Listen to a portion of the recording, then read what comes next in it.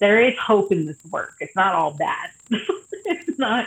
I work now in a space of a museum that actively talks about its colonial history that has signage that points to that history, that all of it. And that we talk about it extensively all the time about how we can do better. Um, it's possible. It's not a hopeless cause, but it takes work and humility on everyone doing the work.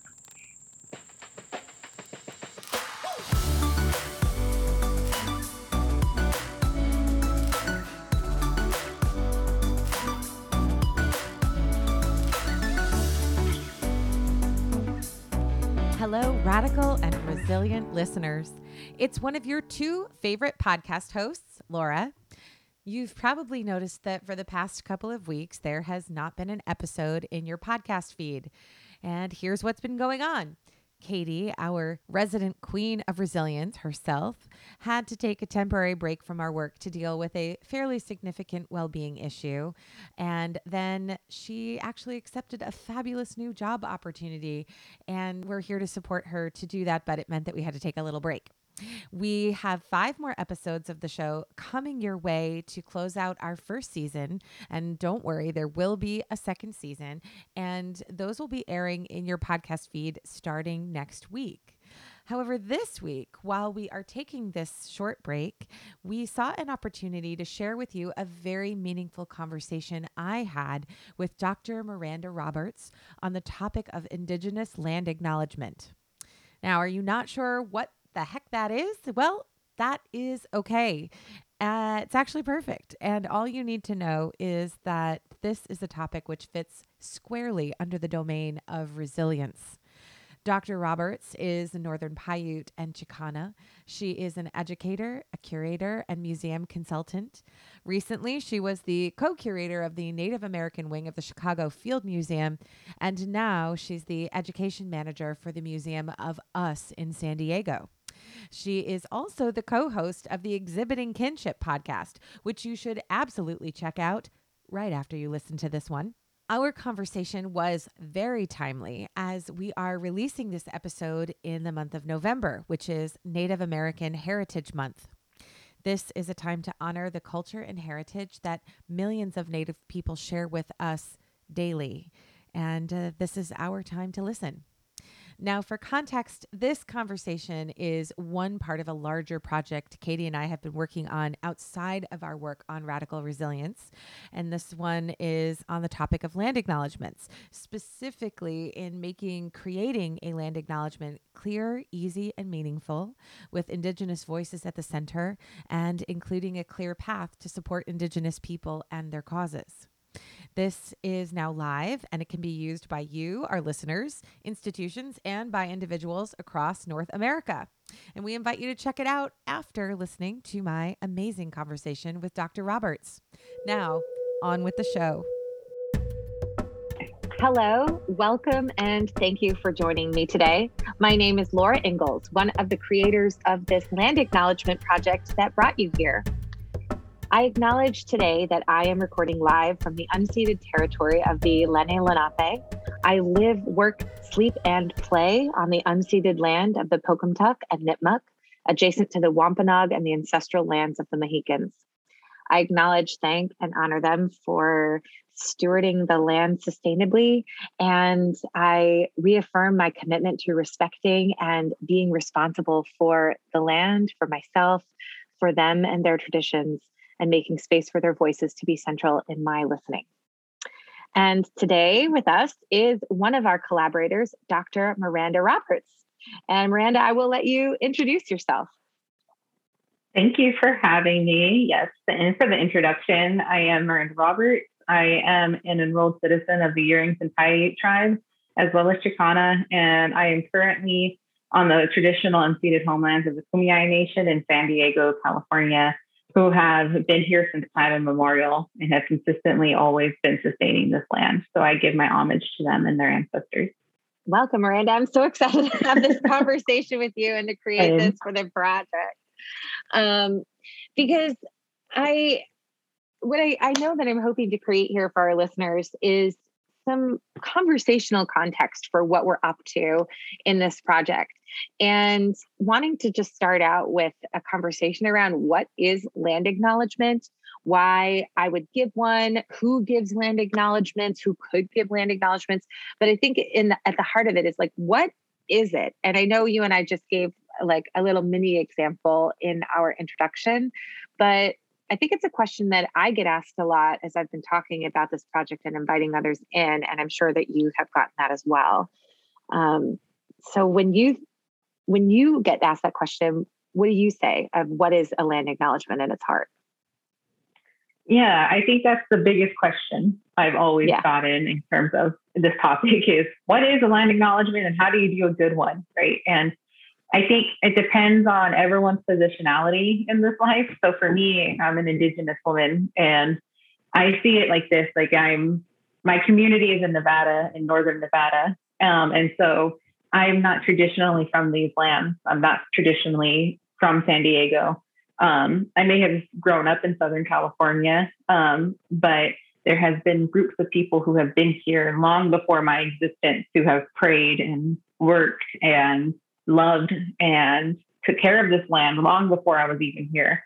And it's my responsibility to give homage to that and to pay respect to the ancestors that came here before me to make sure that this land is here for me and to sustain me and to provide for me. And in my way of thinking, at least, it's way of showing that respect, that I honor that level of love and sacrifice that was given to the land and the people before colonization. And that understanding that those individuals or people from other communities would do the same for my community if they were in Nevada, if they were presenting in Nevada. It's a sign of respect, of understanding, like, even though I'm not from here, there has been lines of people, lines of generations who have taken care of this space long before me and who will continuously fight to do it long after me.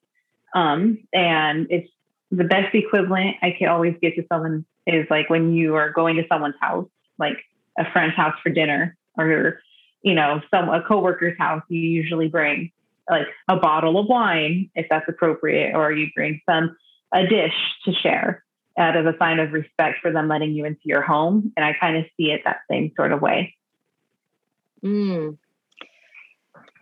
I think that's such a perfect analogy. It's like, what are you bringing to the party to contribute to, but specifically to contribute to the people whose house it is. And exactly. Yeah, I think that, for me, when I first encountered a land acknowledgement, I really like what you said about it has to do with positionality, like where you are. And so for you, there's a certain position that you're looking at a land acknowledgement from as an Indigenous woman, both, that connection to how you would want others to be if they're on your land, and how that shapes your perspective when you're on someone else's land. And I think for me,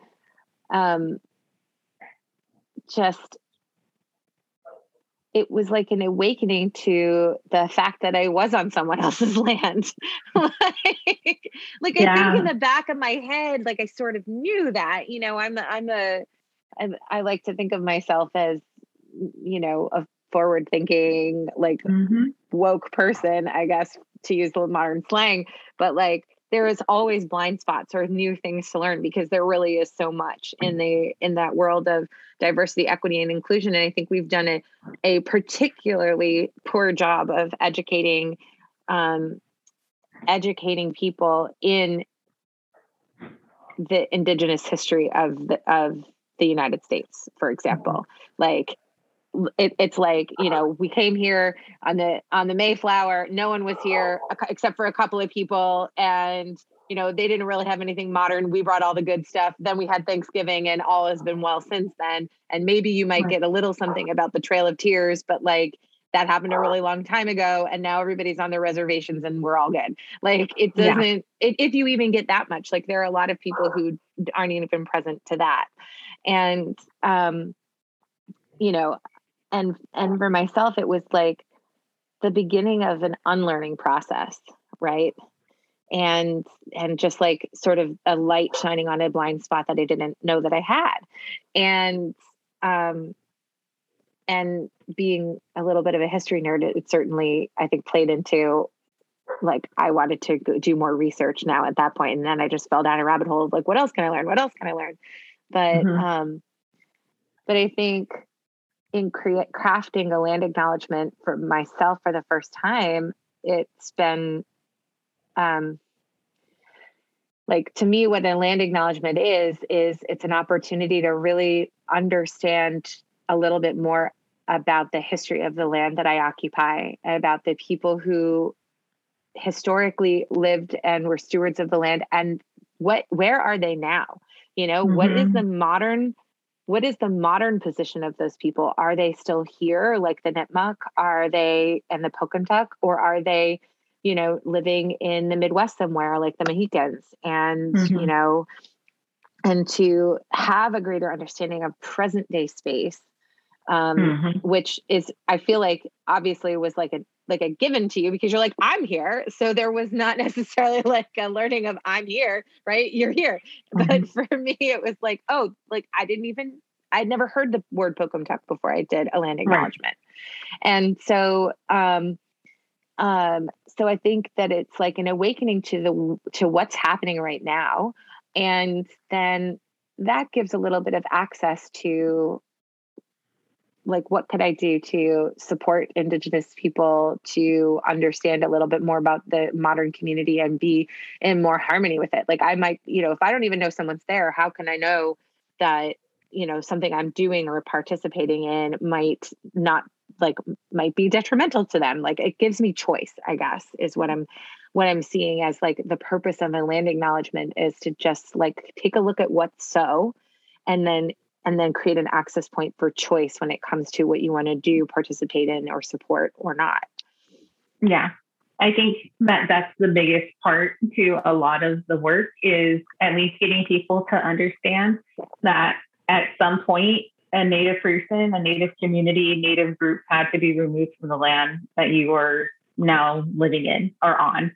Like, your house was once occupied, not the actual house, but the land that it sits on, right, was taken care of by Native people for generations before colonialism, which wasn't that long ago. I think that we think of this history in the United States as being like almost like ancient Greek, like where it was like thousands of years ago. And in reality, it's only 700, 800 years. And that's not a long time in the scheme of things.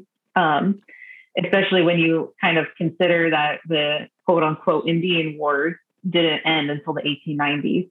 And so in my head, when I ask people to think about land acknowledgements, and before even getting to the point of like, what makes a good one, it really has to start with like, who was removed from the land that you're on now? Like, what did that even process look like? So how did they live there?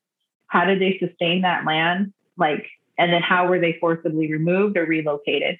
And like you said, where are they now? And what efforts are being made to try to bring them back into their original homelands, if at all? And that's if they are federally recognized. Right? There's a lot of tribes that are not federally recognized by the government for different reasons, because they didn't fit the quota of a number that was meant to be like to sustain a tribe, like something really, really mundane, but that goes into like a termination, right, to get rid of as many Indigenous people as possible, who are labeled that way. And so in my head, it's like you have to dig in deep into that history and kind of think about how anyone has been complicit in that settler colonial narrative. We all are guilty of it, even me. Like, I think about all the ways that I've been complicit in colonialism, or how I regenerate it from time to time in myself.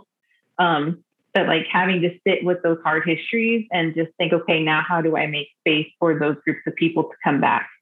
And like, maybe that means, and maybe I know people, when they hear like the idea of land back, they think that like that means that, okay, everyone else must leave now, like, and we will reoccupy that space. And it's not what that is. It's just like having authority on the space that you were forcibly relocated or removed from, having a seat at the table on how that land is taken care of, and just maintained, and the water, like having a space to call your own after not having that space called your own for so long. It's not about people not being allowed. It's about trying to reinvigorate the spaces that you were removed from. That's so clear, I guess, and a lot less terrifying. Maybe I don't own like some big factory that's polluting any land, so there's no threat to me. But in hearing that, but I mean, it really is so clear. And you just reminded me of, from an individual or even an organizational perspective, I think what you said about just find out about the land that you're on and the people who were there. What did they do? Where did they live? How did they sustain the land? And where are they now? And what are they pointing to? What are they asking? What are they like, how does helping them reclaim that land affect maybe some of the choices that you might make as an organization or as an individual? We have, you just reminded me of a farm here in Sutton, Massachusetts. And one of the things, like, I was chuckling when you were like, I don't mean someone was living in your house exactly, but actually what we have, what's being uncovered in New England is that all of these like stone walls, like if you go hiking in the woods anywhere out here, anywhere, there's like walls and walls and like miles and miles of stone walls. Those were not created by the colonists. Those were like we have this historical false narrative that, the colonists showed up here and then, and like, it was just nothing but forest, right? When in fact, the truth is that the land was highly cultivated, and many of those walls were farms that were built and walled off by the indigenous people of the land. And so a lot of these, and like all the colonists had to do was move in, basically, like push the people out and move in and build a farmhouse. That was the only activity that they needed to do upon arrival. Exactly. And that there are like actual monuments on this farm that point to the direction of the well and point to the direction of the river. And like those things were all built by the indigenous people who had cultivated that land. Like you said, 600-700 years ago, not 1,000 years ago or 2,000 years ago or 3,000 years ago, like pretty, like, and probably even more recently than that. And so in the farmer, in uncovering this, like all of these things on the land, instead of just digging them up or, ignoring them, is creating a partnership with the Nipmuc to bring school kids onto the land and teach them about how indigenous people farmed that land and built like ways for them to know where to get water and how to find this and that, and how the land was all pulled together sustainably through this practice. And what we can then learn from it for sustainable farming or even regenerative farming in modern day. Like, what can we draw from that to create those practices now? And doing that, like starting to create that for school kids, is the thing that they're looking to build. And so I was kind of chuckling. I was like, well, like they might not live in your house, but they sure did make this field real nice for you to move on in. Like, yeah, it's more conveniently here. Yeah. And most of the people don't know this. Most of the roads, most of the major highways were all trails, right, that we created for a long time because they were the most accessible. Like, we figured out like the best ways to figure out how to get through mountain ranges and like how to trade with one another. And like, so it made sense that once we were able to like pave them and all, like, that you would follow those same trails because they worked. Absolutely. Well, I mean, the running joke around Boston is that the reason that when you look at it, it looks like a big jumbled mess is they just followed the cows and put the road where the sheep went that way. We'll put a road here. Like, but in a way, like it doesn't make sense in like the modern structure of a brand new city, like the grid structure, but it sure made sense when you had to like build those first roads. Like, the people who were walking on those roads found the best way around the hill or the best way over the mountain or the best way over the river. And you put the road there. and it made sense. Exactly. Mm-hmm. Yeah. So I think like we've pretty well established like why would you want to give a land acknowledgement and what one is.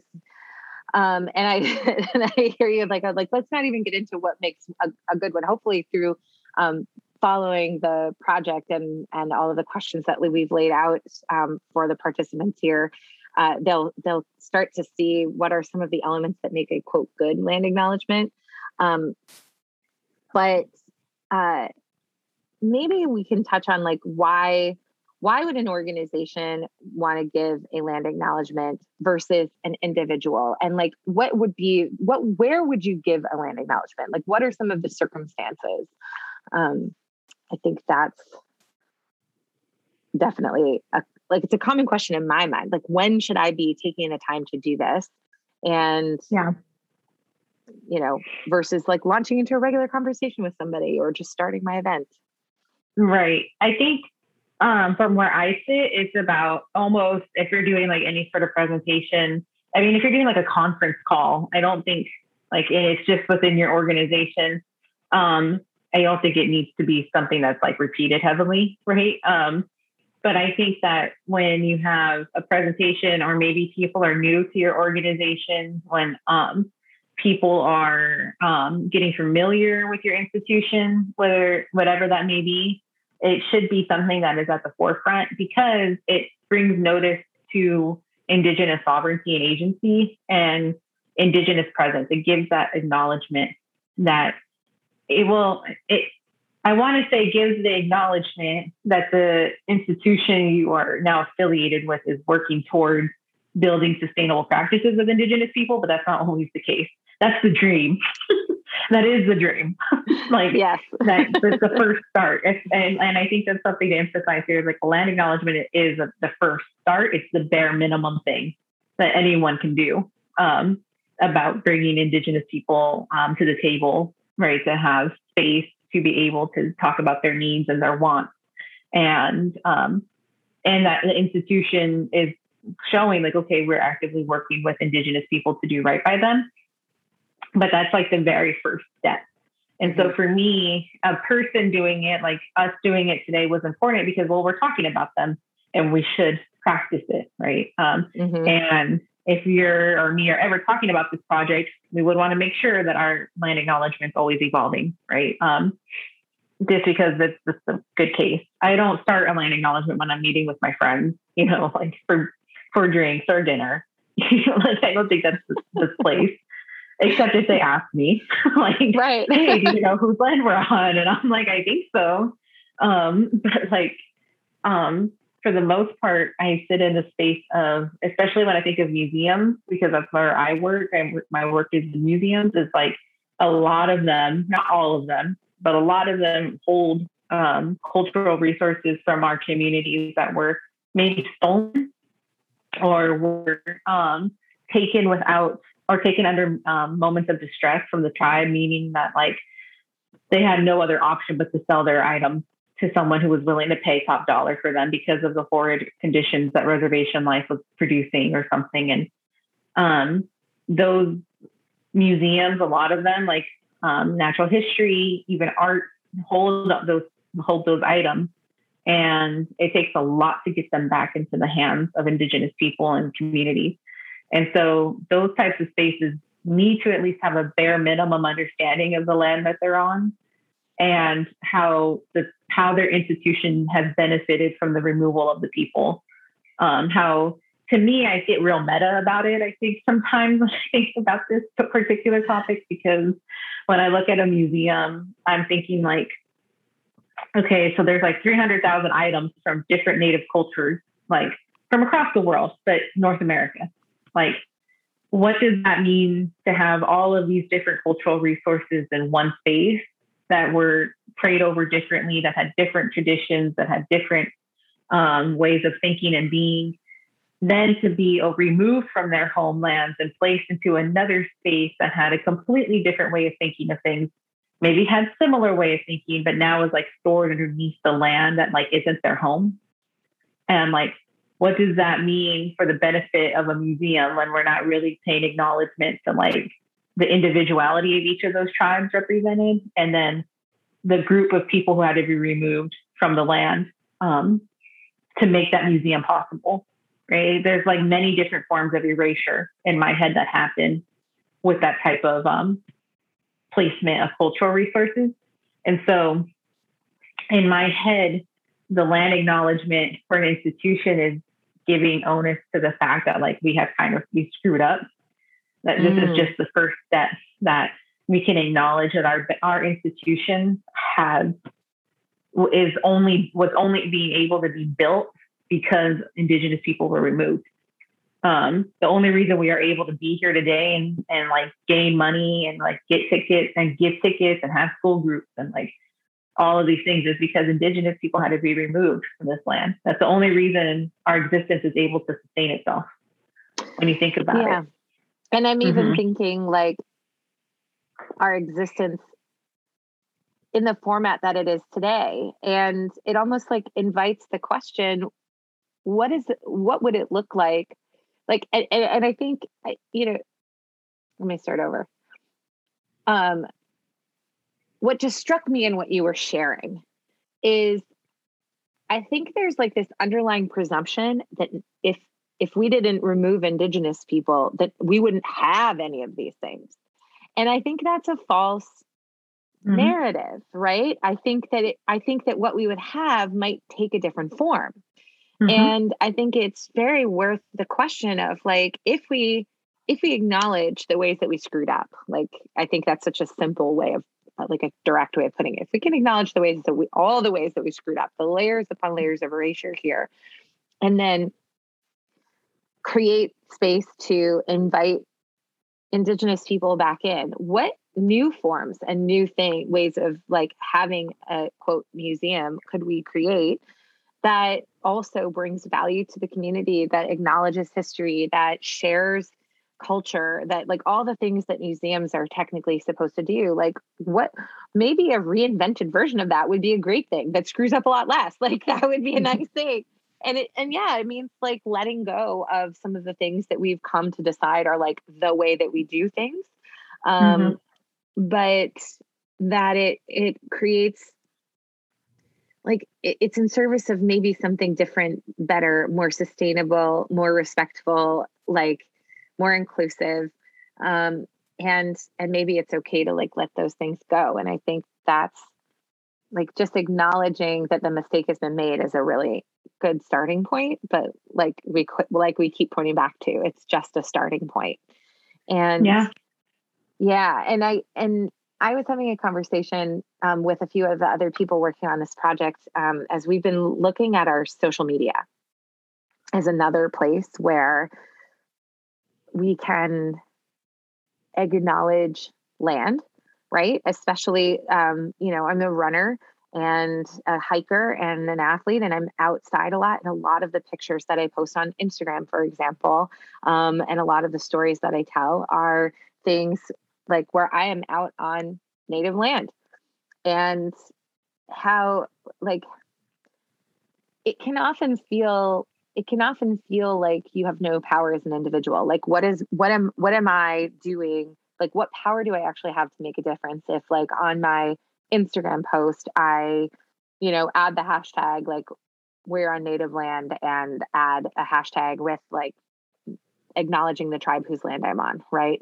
Like, or if I say in my post, like had a beautiful weekend on land, I'm on Abenaki land a lot, in Wabanaki land, and, and acknowledge like them for keeping this land beautiful and pristine and sustained such that we can be out here and have the kind of, gorgeous weekend backpacking that we had.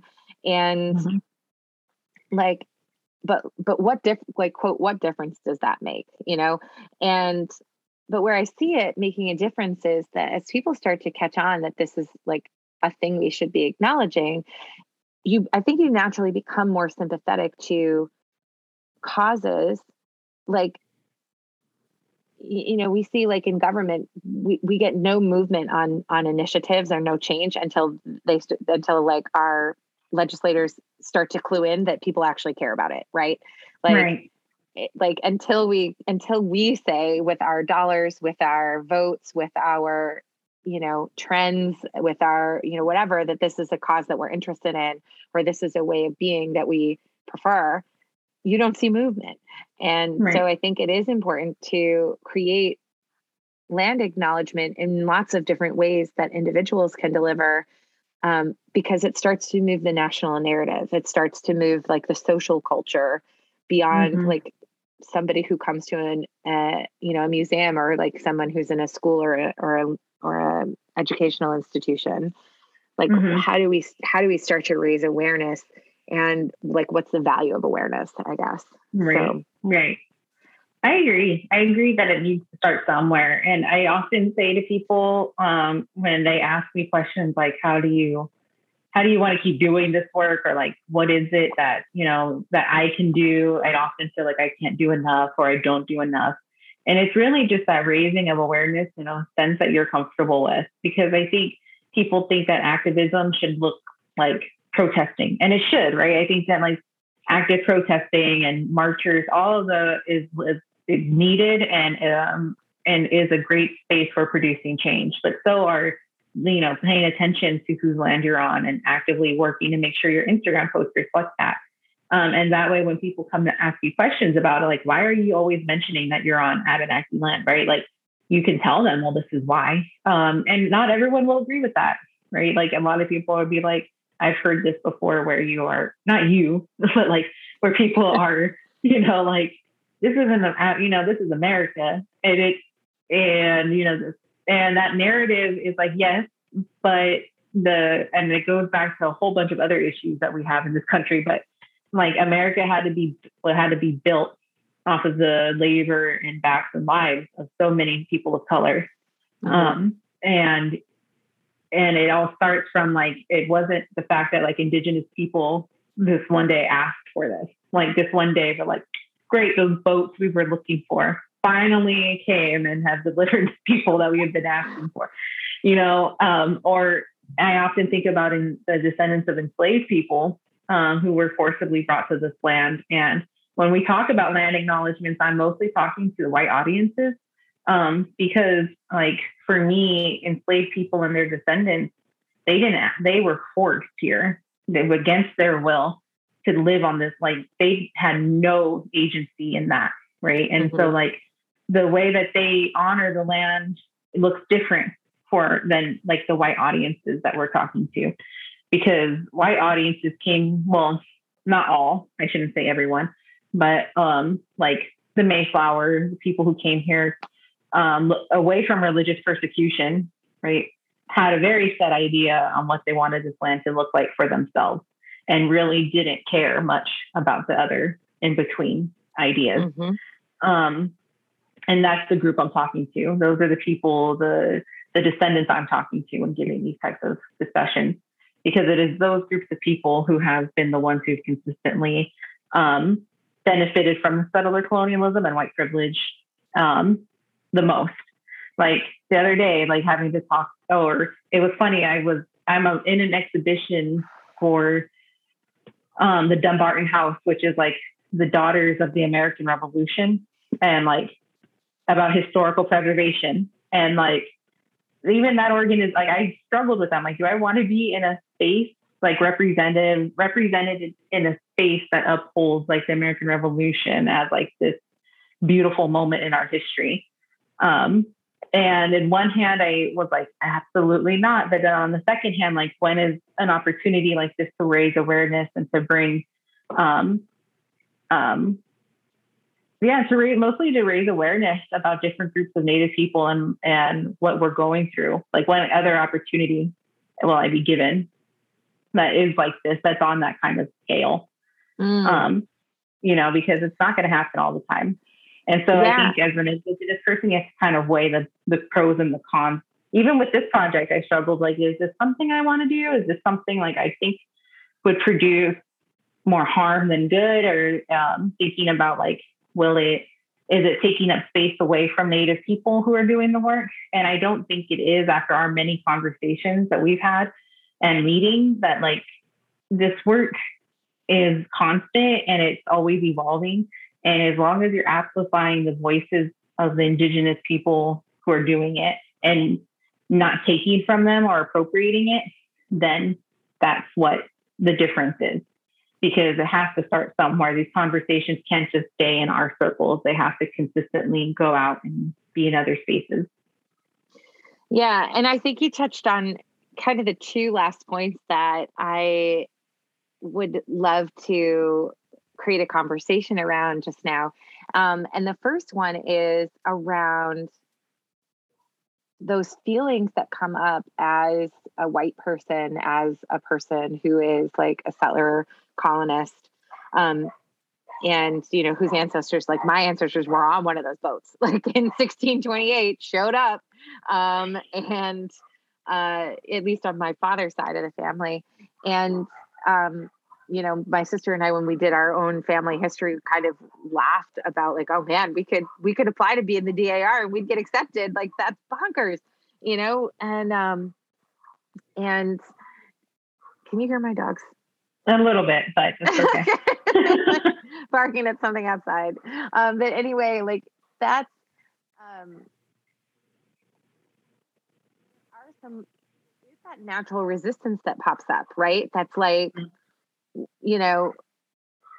that's like, I didn't do that. I didn't get on the boat. Like I didn't, why should I have to apologize for what what X number of generations before me did? And like, I didn't bring slaves over or, whatever, like whatever your story is as, as a person here, or even like my mom's side of the family didn't immigrate here until the 1900s. Like, and were fleeing terrible conditions in their own country at the time. And, which I very much realized when I finally got to go back to where my grandparents came from and like realized like no one would leave this land voluntarily. It's so beautiful here.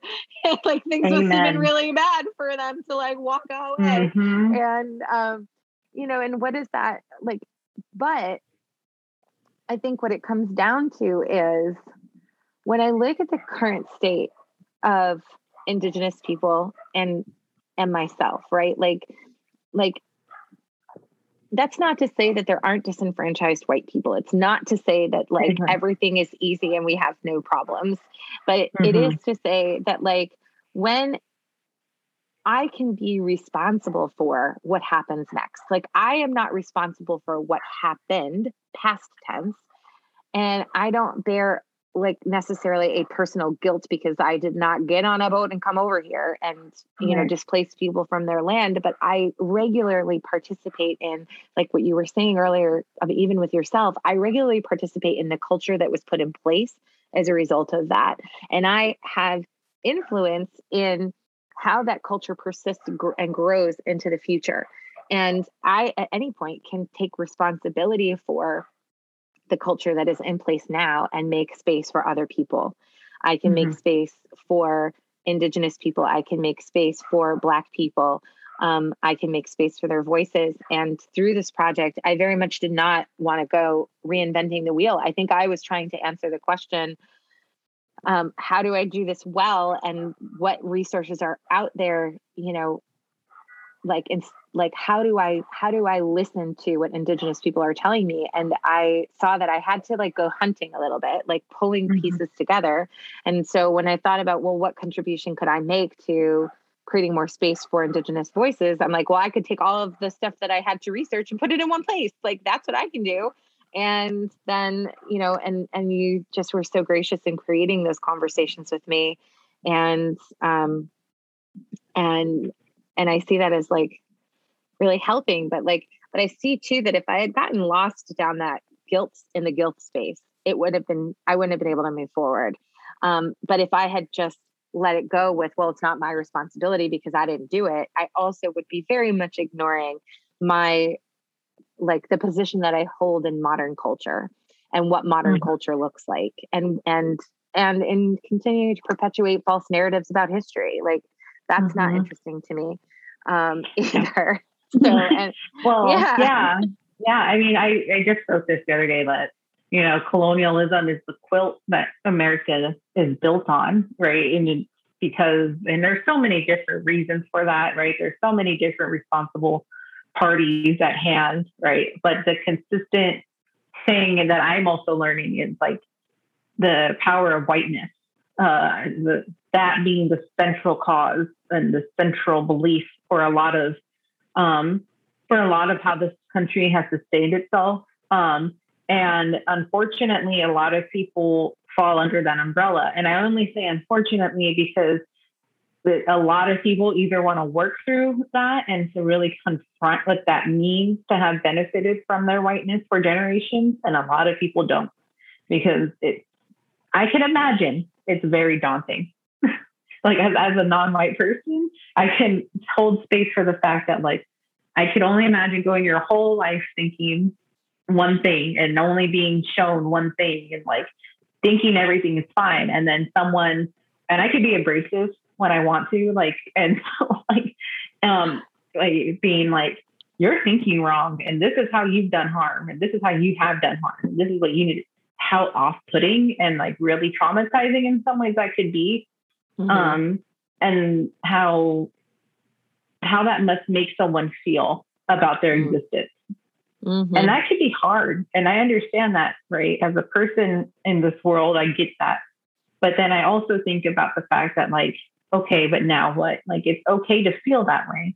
It's okay to feel hopeless in some ways.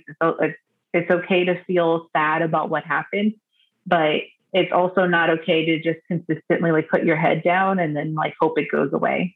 And hope that no one brings it up again, or like hope there's not another person like me who will throw it in or like make you question yourself.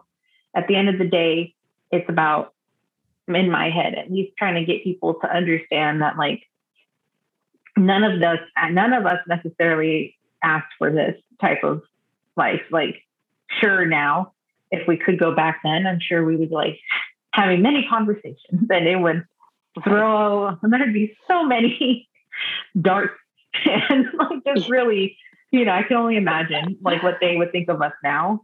But like, I often sit in the space of like, these types of conversations were never meant to happen in the first place, right? Like these between me and you and the four founders, or however you wanted, those colonist minds, like Indigenous people were going to be dead. We're going to be long gone.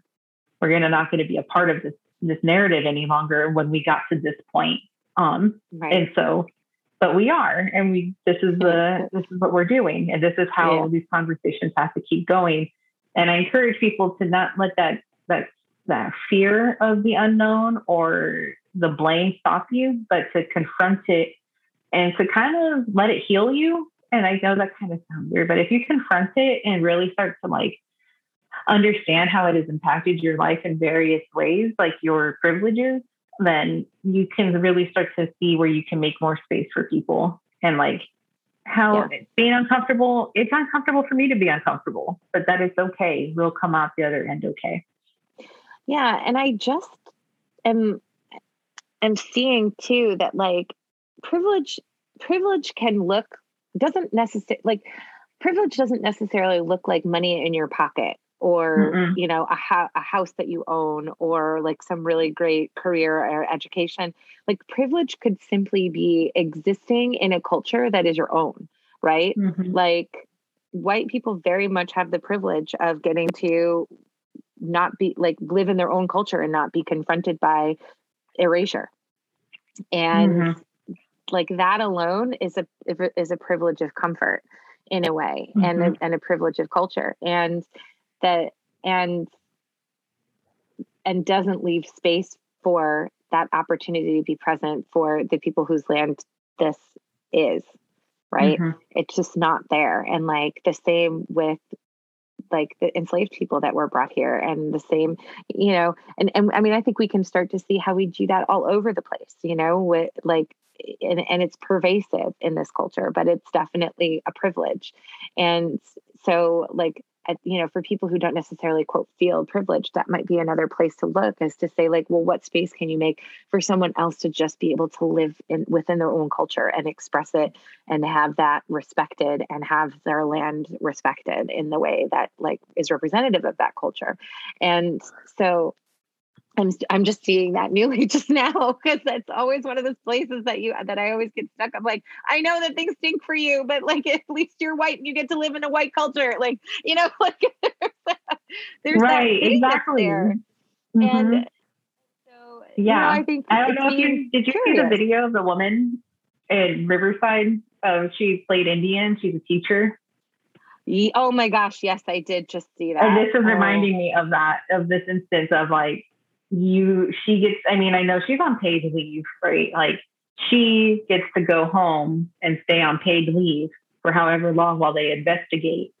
And that in itself is a privilege, right? Because in my head, some people on my end of like Instagram were like, if me as an Indigenous person decided to act like her, like put on a blonde wig and like act like a Karen, as the moniker goes these days, how much backlash I would like someone like me would get, right? How inappropriate it would be for me to act that way. Whereas when you think about this person, and that's where I got my degree, was at UC Riverside, and I actually would go to that high school during the summer for a program to teach about certain oral histories and stuff like that.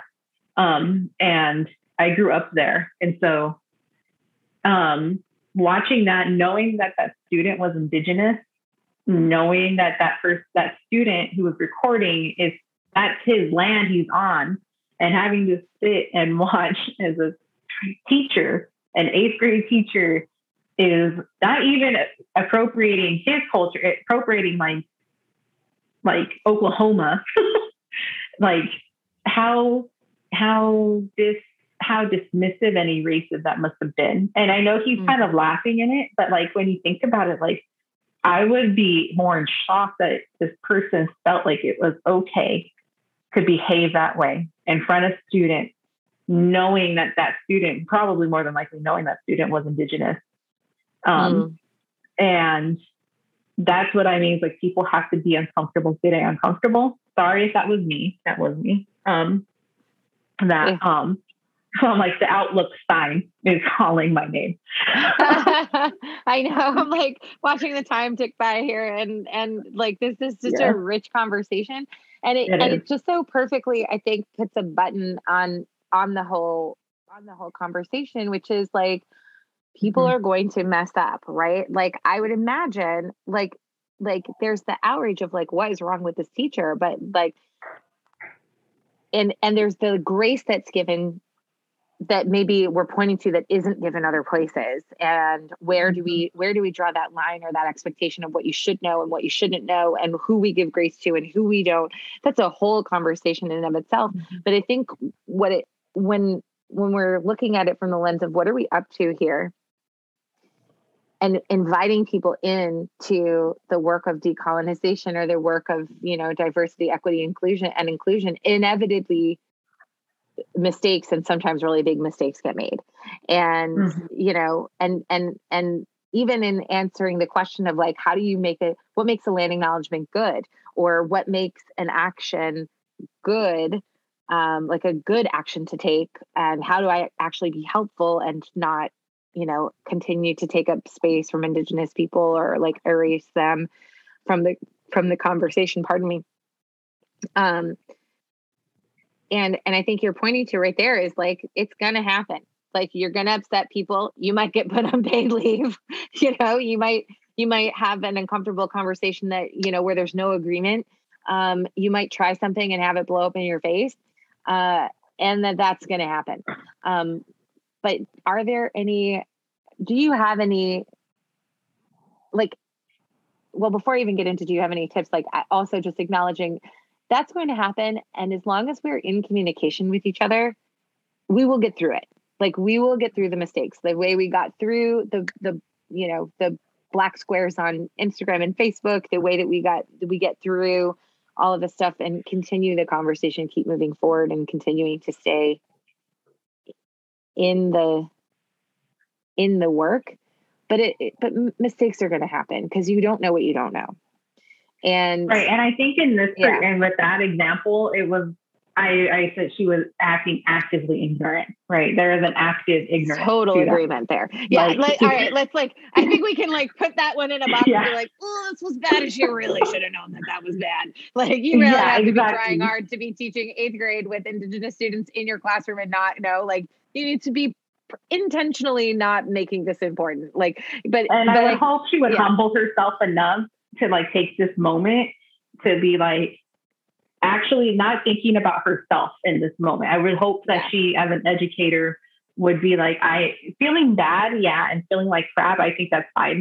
That's going to happen. But then taking a moment to be how have I actively hurt the students I was teaching? And how do I now move forward with humility and an understanding that I have a lot of work to do, and actively trying to do the work rather than letting it sit in a space of no one understands me. They're just attacking me, a selfish space rather than I hope that's what happens. And I believe that the best, I ask you for advice. There is hope in this work. It's not all bad.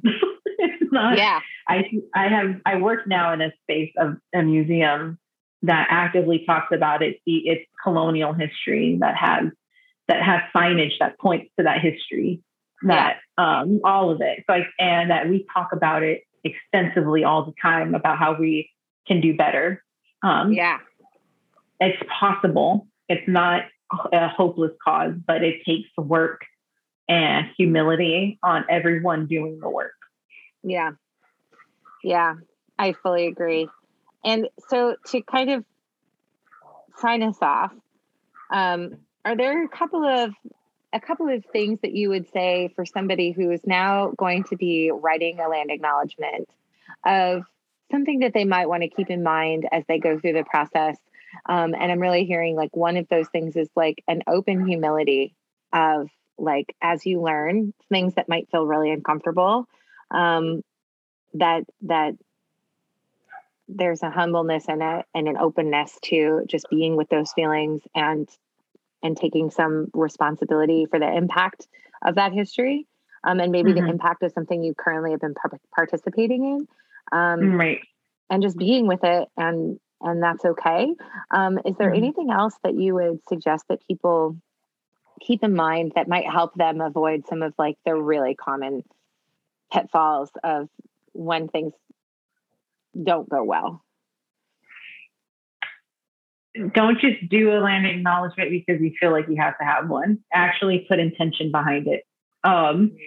Be intentional with how anyone approaches this work, and being intentional about how you want to work with Native people. And I think doing a land acknowledgement is, in one way, owning up to the fact that you are now opening yourself up to actively collaborating and making space for Indigenous people. Because we were kind of talking about in the beginning, it could be performative if then there's no action behind it. And you don't necessarily need to point to that in your land acknowledgement. Some people do. I've seen an array of different land acknowledgements in my time, and they're all, I've seen a lot of bad ones, and I've seen some really good ones where one of my dear friends signs off for hers, as a person of Dutch and Scandinavian descent. I recognize the privilege I have while working on Potawatomi territory, and that I must do the work on how do I better understand this people's history and how I can, owning that in their land acknowledgement, owning the responsibility. And some people go that route. Others are just I want to acknowledge this, and that's good. But then it's what happens next?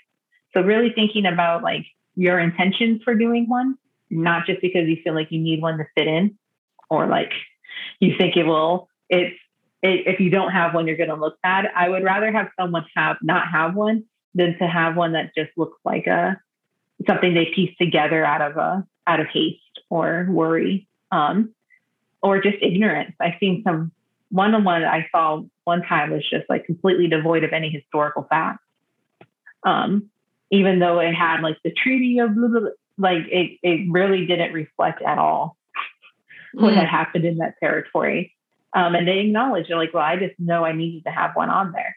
Well, that's doing more harm, because now you're sending emails with that signature to people and pointing them towards history that is not true. Right. So, so do be the intentional. work. Be intentional, do the work, and be humble. And that's what I tell myself every day, is to be humble, because I am an Aquarius, and in my head, I know everything, and I know no wrong. And I have to remind myself to be humble every day. Even doing this, I don't know everything. Right? What we talk about, this is just from my perspective, where I'm coming from. Yeah. And people will have a whole array of different experiences. But I think that when people start to understand that we're not a monolith, that there's going to be different experiences, is when they can actually say, like, oh, this makes more sense to me, or maybe this is what I associate with and how I can build from, and like really get into the meat of what they want to do when they see that there's many different forms of and groups of people doing this work. Yeah. I think that's also, it's a great reminder that, everything that, like you just so perfect. Everything that we talked about is from our perspective. There are so many perspectives. There's so many nations. There's so many peoples and so many traditions. And I also think that's going to be, for our participants here, part of the fun too, of like, as they start to learn more, whatever your interest is, there's something here for you to create connection, to create, possibilities for the future, to, align and support someone who's doing something, whether it's art or politics or music or farming or, sustainability, or like any of these conversations that we have. Hiking, running, like one of my favorite groups to follow is like all the running groups, like Indigenous running groups. They're like my favorite Instagram follows. And so I feel like there is like some landmines in the fact that there's so much variety, but also so much possibility. And and so I feel like, all right, listeners, like go start learning. Yes, go start learning and find what is not known to you. And I'm sure you'll find many different things that you never thought about. And that to me is what's important about this work, is the discovery. We have to use discovery in a bad way, I think, when we talk about like this land. But I think for citizens, American citizens, the discovery of the truth of who we are is beautiful and rewarding. And that we aren't, I think people, when you, like we've pointed to, people think that Indigenous people just want European descendants out, and like, we wish this never happened. And yeah, I think on some extent we all wish like our ancestors maybe made different decisions and all of that, but then here we are, now what? And I think that this is what we're trying to do here. Beautiful. Thank you so much for your time today. Thank you for joining me. Thank you for being here along for this ride, not just for this conversation, but for this project. And just I'm so grateful and appreciative. And I just like acknowledge your wisdom and generosity as well. So thank you. Thank you. This was fun. Thank you so much for joining me today, and a big thank you to Dr. Roberts for her openness, generosity, and trust in creating this conversation for us, and for all of her help in consulting on the Land Acknowledgement project. At its heart, resilience is really about being with the totality of what is so and acknowledging it. And through being with what's so, finding a pathway to move forward. May we all find the courage to be with our past, and through acknowledging all of it, be responsible for our present. You can check out the Land Acknowledgement Builder on our project website, but first acknowledgement.thinkific.com, which we will put in the show notes. And you can support Dr. Roberts and her work at MirandaWritesHistory.com. And don't forget to check out her podcast, Exhibiting Kinship, also linked in the show notes. Next week, we will be back in your podcast feed with the first of 5 final episodes of Season 1 of the Radical Resilience Podcast. See you then.